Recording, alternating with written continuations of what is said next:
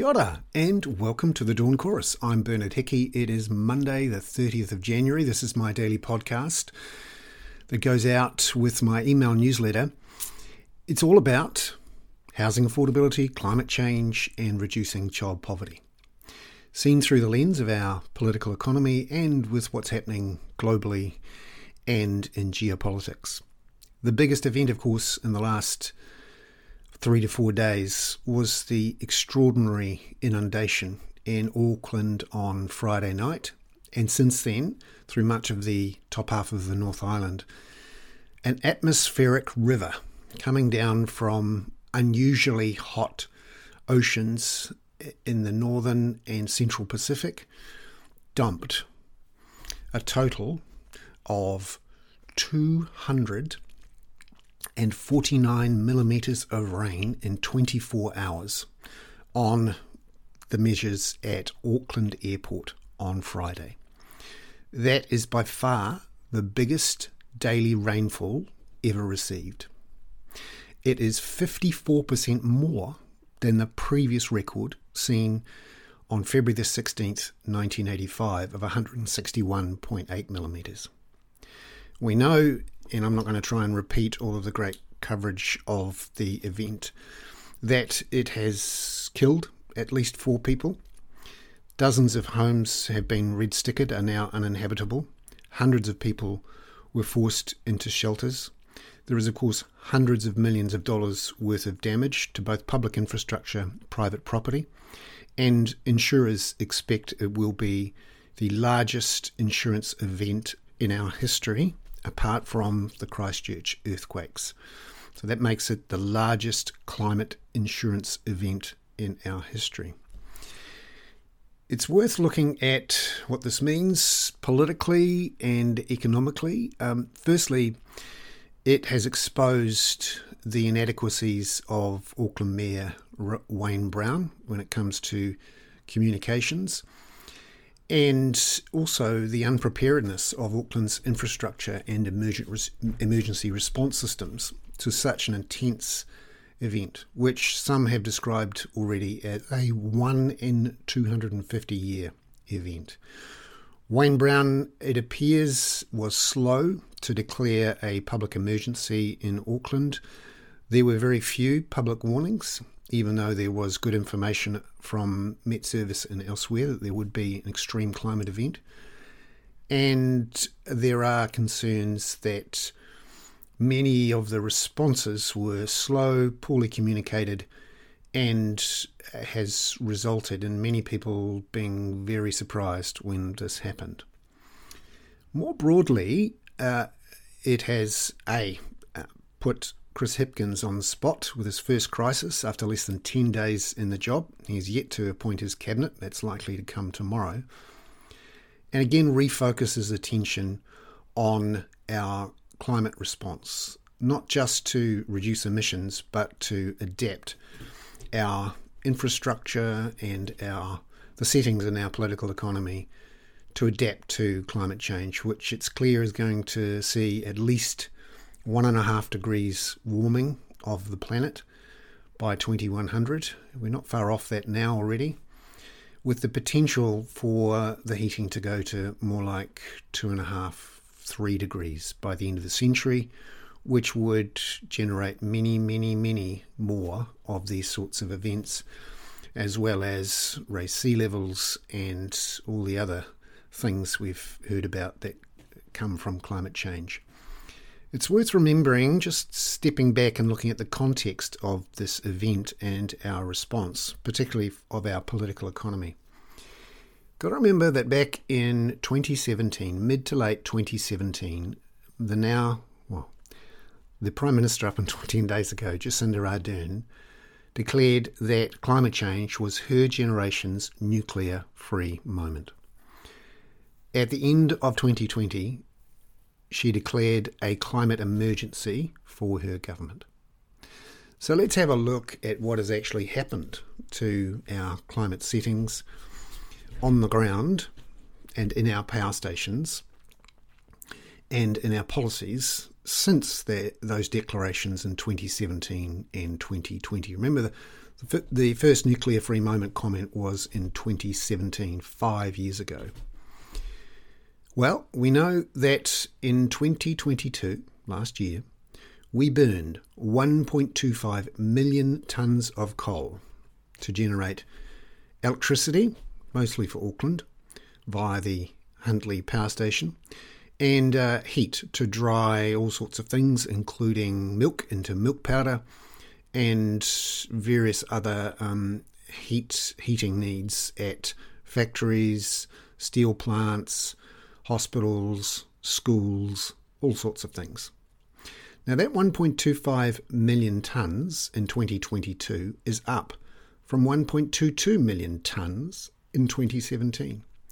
So in that time, we have increased the amount of coal that we are burning. In large part because the electricity industry has not invested in extra renewable electricity. They say because the market signals of prices were not high enough to generate the profits that they believe shareholders needed.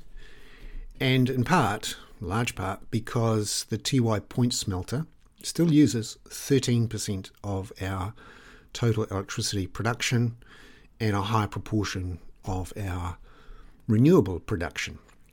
And it looks like later this year, Tiwai Point will remain open after the government-controlled company Meridian and a couple of the other gentailers decide to give it another sweetheart deal to continue producing aluminium and to avoid that electricity being dumped onto the market, lowering prices and reducing profits of those gentailers. The Electricity Commission found in a report last year that the electricity companies deliberately engineered a deal a few years ago to keep Rio Tinto here to elevate profits. And the government has stopped talking about this, in large part because it is the biggest beneficiary of those high profits from the three gentailers, Meridian, Mercury and Genesis, that it still owns 51% shares in. And remember, the government's main priority at the moment is to reduce government debt and budget deficits to take pressure off inflation and to lower mortgage rates. We'll talk about that more in a second. Also, let's have a look at what we're actually doing on the ground in terms of driving, how we build our roads, homes, schools, all of that. Well, let's have a look at my favourite measure of how much progress we're making, what types of vehicles we're buying. So in 2022, the top-selling new vehicle was the Ford Ranger. In the rest of the top 10, there were 7 other double cab utes and SUVs. In order, we go Ford Ranger with 11,577 vehicles sold, Toyota Hilux with nearly 10,000, the Mitsubishi Outlander, an SUV, with 9,000, the Mitsubishi Triton, a double cab ute, 6,000, the RAV4, a Toyota SUV, and then at number 6 we have the first and only electric car, the Model Y from Tesla. Then there's the Suzuki Swift, the only other car with relatively low emissions, and then it goes Mitsubishi Eclipse, which is another SUV, the MG Z3, an SUV, and the Mitsubishi ASX, an SUV. So 8 of the top 10 vehicles are either double cab utes or SUVs, 1 electric car and 1 small car. So in 2017, when the Prime Minister then, or soon to be, Jacinda Ardern talked about a nuclear-free moment, the top 10 was made up of 8 double cab utes and SUVs and 2 smaller cars, one of which was a Toyota Corolla and the other a Suzuki Swift. So nothing has changed in those 5 years. Now the government has introduced a clean car rebate scheme which was designed to be fiscally neutral, and this is a crucial thing in our analysis of what has happened to our climate change response.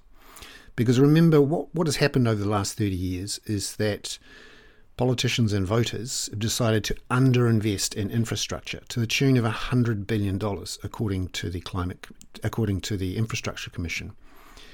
And to keep up with expected population growth, even the low expectations of population growth that Stats NZ has, the Infrastructure Commission estimates we'll need to invest another $100 billion in infrastructure, not just to keep up with population growth, but to improve our response on water and climate. The government, last year, decided that that could not be afforded with the current settings it has for New Zealand's fiscal structure. So what that means is the Labour government has committed to not increasing the tax take beyond about 30% of GDP in the long run, which is where it's at the moment. So it's decided not to increase the tax take and has decided not to increase government borrowing, essentially using the Crown's balance sheet to solve this issue of investing long-term in infrastructure, effectively paying it forward to future generations. That's how you use debt. You borrow money now, invest now, and the benefits are felt by future generations, and the costs are spread out over future generations. It's the best way to pay for infrastructure. There's also enormous demand globally for these sorts of green bonds.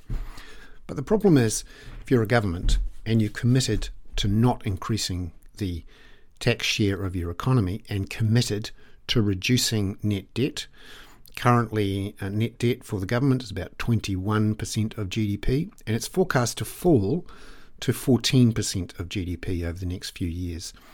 Now that is half the debt ceiling created last year by the government. Effectively, the government is choosing low debt, lower interest rates than would otherwise be the case, over extra spending on climate, housing and other public services. Now, this is best expressed by how the government's Climate Emergency Response Fund was set up and various policies that have come out of that. So firstly, the Climate Emergency Response Fund. It has now been increased to a size of $3.6 billion. Only $511 million of that has been committed. So effectively, the government is collecting $3.6 billion from various measures, but mostly from the emissions trading scheme. And the aim is for our climate spending and investments to be fiscally neutral, i.e. the government has chosen not to use the balance sheet, not to borrow, to solve some of our climate issues. And that is because keeping interest rates low, keeping debt low, is the main aim of the government, and it's expressed in its prioritisation of spending and its policies. The Clean Car rebate is a very good example. So the reason the Clean Car rebate was set up, again, as a fiscally neutral thing. So this is no subsidies from the taxpayers in the long run. The idea was that double cab ute buyers would pay extra, and then that money would be shuffled along into a discount for people buying electric and other very low emissions vehicles. Now, that policy was actually quite successful, at least initially, in increasing the number of electric vehicles being bought. And so in the last year, we've seen a surge in the sales of, for example, the Tesla Y, which is the sort of SUV electric vehicle, and the Tesla 3, which is a small one, along with various other electric and hybrid vehicles. However, so successful that actually it's turned out to not be fiscally neutral. And now Treasury is looking at how to reduce that gap and make it fiscally neutral again. You'd have to expect by reducing the size of the incentives for the electric vehicles. So this approach that the government has of having a fiscally neutral response to climate change is in effect repeating the decisions of the last 30 years to prioritise consumption and tax-free gains on inflation and land values driven by low interest rates and population growth at the expense of underinvesting in future infrastructure for things like housing, climate change and child poverty reduction. So just so you know, when you think about, so what are we doing? How much have we done? Did we meet the aspirations of the previous Prime Minister that this would be a nuclear-free moment. In short, no.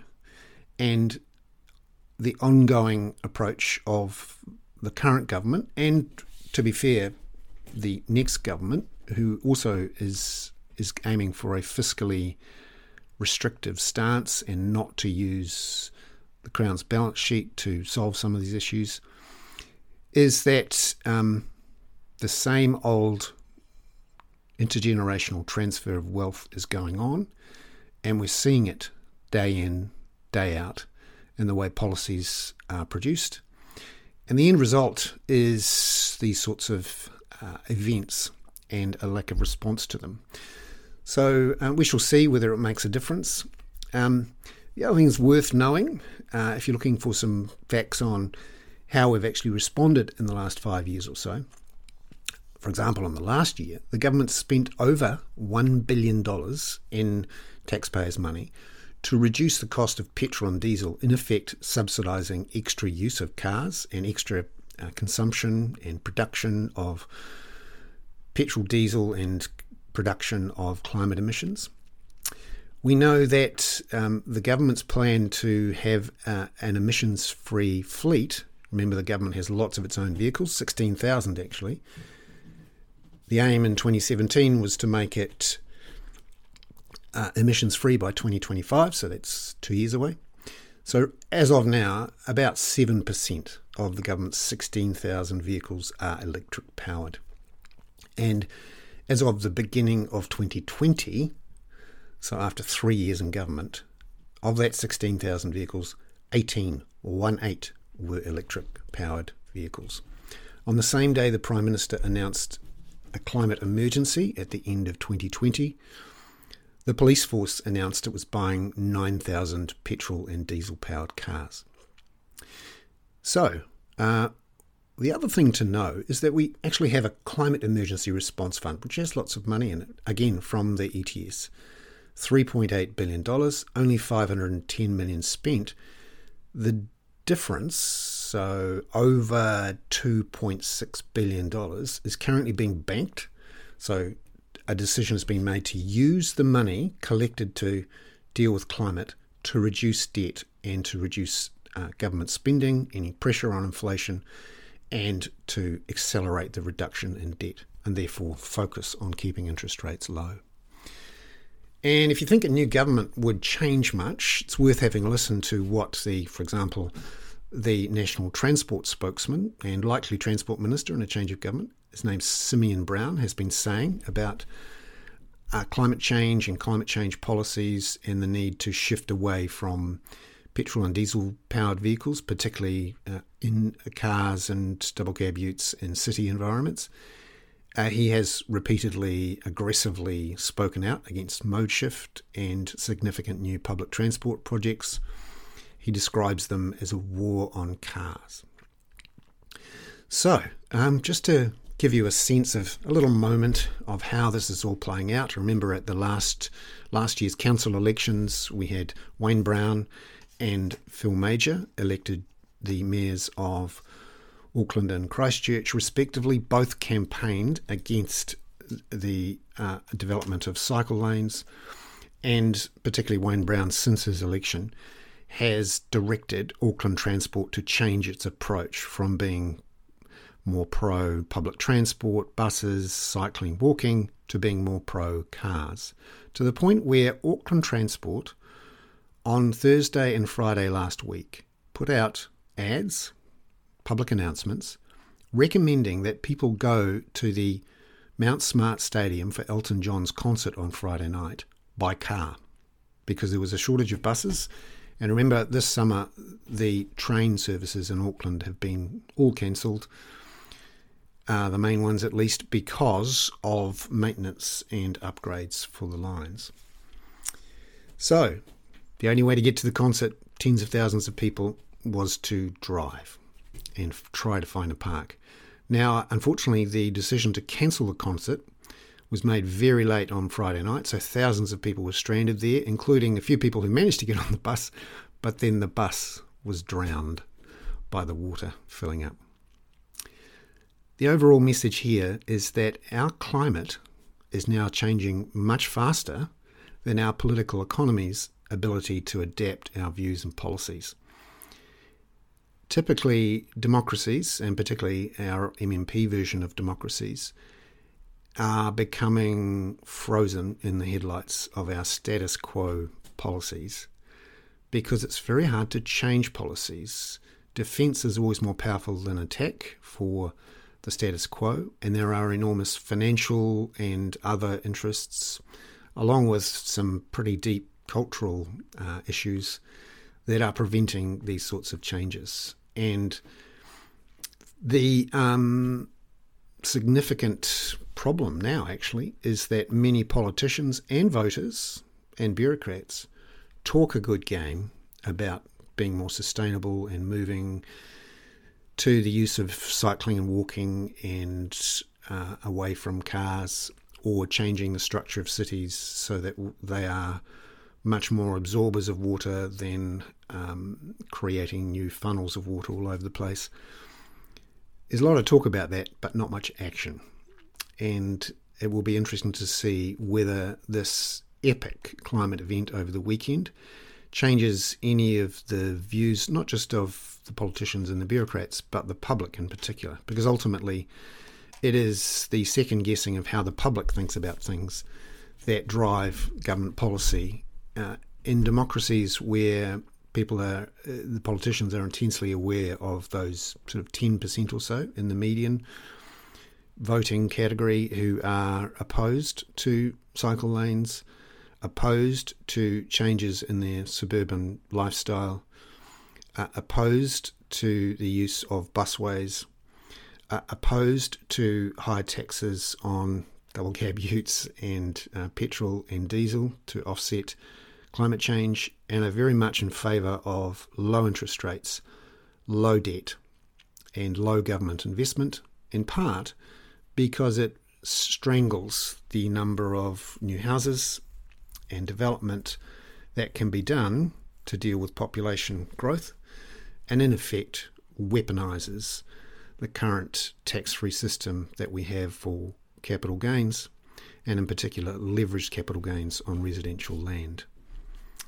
I'm Bernard Hickey. That was today's Dawn Chorus. It is Monday the 30th of January for the kaka. Ka kite anō.